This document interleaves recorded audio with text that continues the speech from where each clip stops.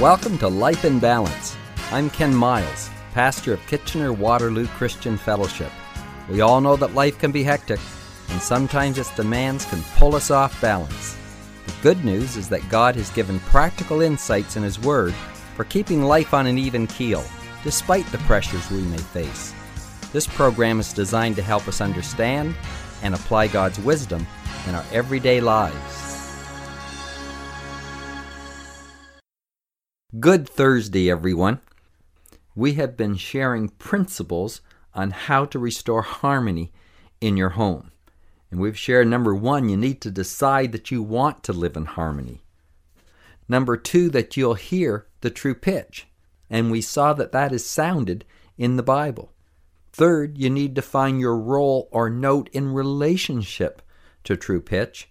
And then fourthly, realize you don't have to sing the same note to harmonize. And this is where we are, and we'll pick it up from here. Every member of the family is different, and we're different for so many reasons. Male and female are different. Our personalities are different. Our backgrounds are different. Our past experiences are different. And what we need to do is to value the difference. To have harmony, you need different notes sounded. You don't have to sing the same note to get along. There can be a diversity. In fact, there needs to be a diversity. Now, this is one thing you don't have to worry about in your home. You will find a diversity in the members of your family, and you need to value the difference. Listen to what 1 Corinthians 12 tells us about the body of Christ, but it also applies to an individual family. It says in verse 19, "And if they were all one member, where would the body be?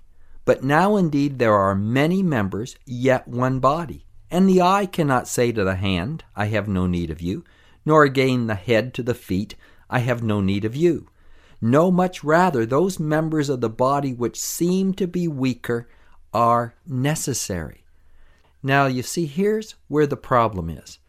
We think if someone is different from us, then somehow they're less than us. They're weaker. Because we think we have the right view and the right understanding. But we need to see that we're just coming from a different perspective. And one isn't better than the other. It's just different. When there is a difference in the family, you need to realize that that is a strength, not a weakness. As long as the members appreciate one another and doesn't allow it to divide them. Listen to what it says in verse 25, that there should be no schism in the body, but that the members should have the same care for one another. And if one member suffers, all the members suffer with it. Or if one member is honored, all the members rejoice with it. Now this is the guidelines that we need to have for differences in the family. And that brings us to our 5th point. Your part must resonate with others. You see, to have harmony, your part has to resonate with others. There is this law of harmonics, and I don't understand it totally, but obviously there needs to be a blending and matching of the various wavelengths for there to be harmony. So for different notes to harmonize, there has to be a resonance between them. Now, what does that mean practically to us in the family? It means you need to hear what the other person is sounding. For voices to harmonize, the people singing have to hear the other voice. You can't harmonize if you're deaf. I mean, you might have a beautiful, beautiful voice, but that will be to no avail unless you can hear the other singers. And this is so true in the family. Your point of view might be valid. It might be correct. But if you can't hear other people in the family, you'll never have a family that harmonizes. I've listened to our music team as they practice in the church, and I'll hear one say, "I can't hear so-and-so in the monitor. Can you boost his voice a little bit?" You see, singers have to hear one another to harmonize. We have to hear one another to have harmony in the family. Stephen Covey puts it this way in one of his 7 laws to be an effective person. that you must seek first to understand rather than to be understood. In very practical terms, you need to hear the other person first before you try to express your view. It is very important the way you express your opinion. It has to be expressed understanding first the other people in your family, how they feel and how they think. This is so vitally important. It's not just sounding your note. It's sounding your note, your view, in light of what the other person thinks. Otherwise, you'll just be sounding off. If you don't understand this, you're going to get into a lot of trouble. You're just going to produce disharmony. One member will be offended and upset with the other. You have to first be able to express the other person's opinion better than they can before you should try to say your opinion. Now listen, this is so hard. I can say this, and yet I can in my own mind know how many times I'll break in with my own opinion, trying to rebut what someone else is saying. I've been with couples and watched them try to communicate, and I realize they're not listening to one another. As the other person is talking, they're just forming the rebuttal in their mind, and they're just waiting for them to take a breath where they can just come back and tell them what they think. This is so far from producing harmony. It's just our natural inclination. But just as you have to learn to sing in harmony, you have to learn to express your view in light of other people's opinion. Galatians 6:1 tells us how we should intervene to help another Christian when they've erred. And I think the principle here can be applied to how we get along in a family. It says, if a person is overtaken in a fault, you who are spiritual, restore such a one in a spirit of gentleness, considering yourself lest you also be tempted. Whenever we approach a difference, it has to be in the spirit of gentleness. Harshness, a disdaining tone, will always cause disharmony. But if you come with a gentleness, considering that you yourself may be tempted. In other words, it's saying, realize that in many ways you're just like the other person. Obviously, if you could put yourself in the other person's shoes, you could understand what they're seeing much better. You see, we all have a perspective from the place we're standing. And so as you relate to someone else in the family to express your view, you have to see where they're coming from. This goes against our natural inclination. We want to just jump in. We just want to project our idea rather than realizing I need to harmonize what I'm saying with what is being said here as well. Now, this is an art.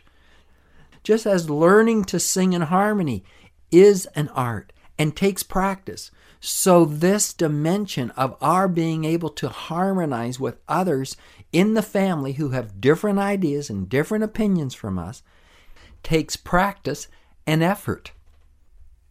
And so let's go back to this principle where it says if one member suffers, then we all suffer.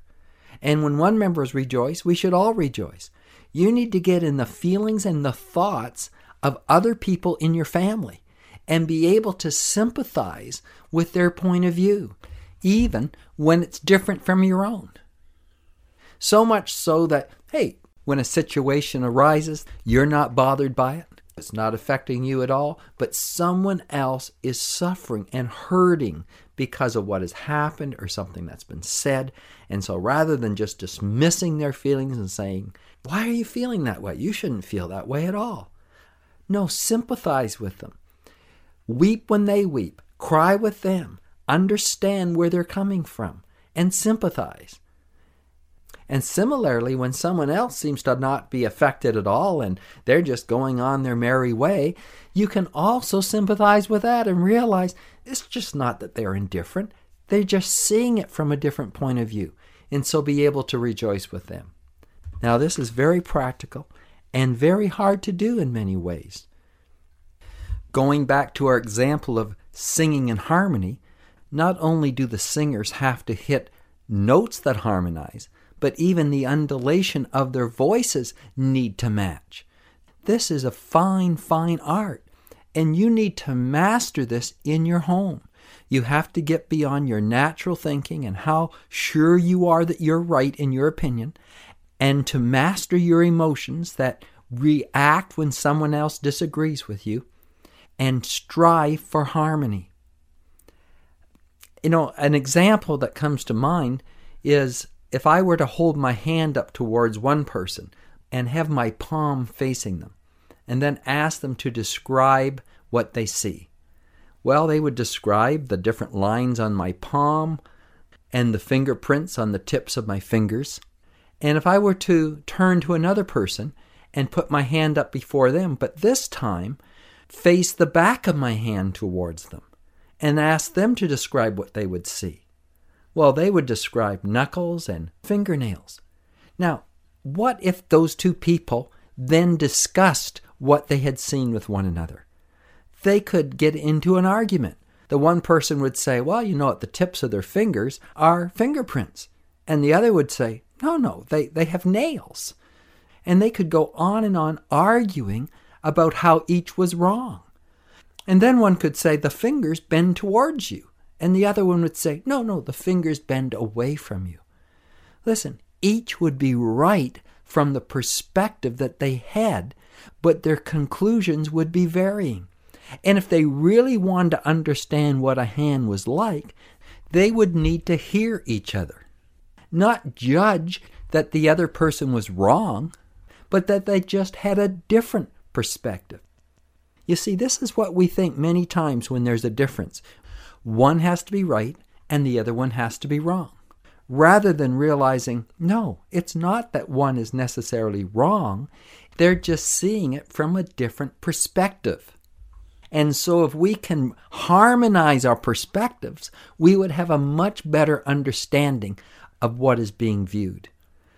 This is just a simple analogy of why we need to hear one another.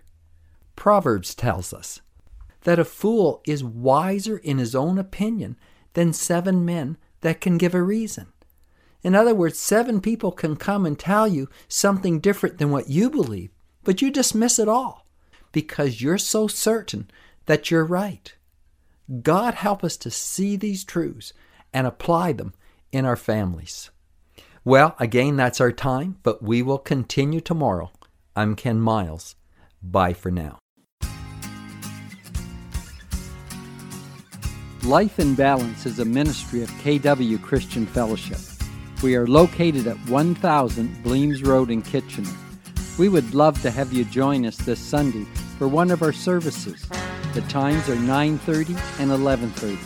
Just go to our website at kwcf.org to register and to check out all our other activities. We have events for children, youth, and people of all ages. Our mission is to connect people with God and each other so we may fulfill our purpose in life. Till next time, may God keep your life in balance.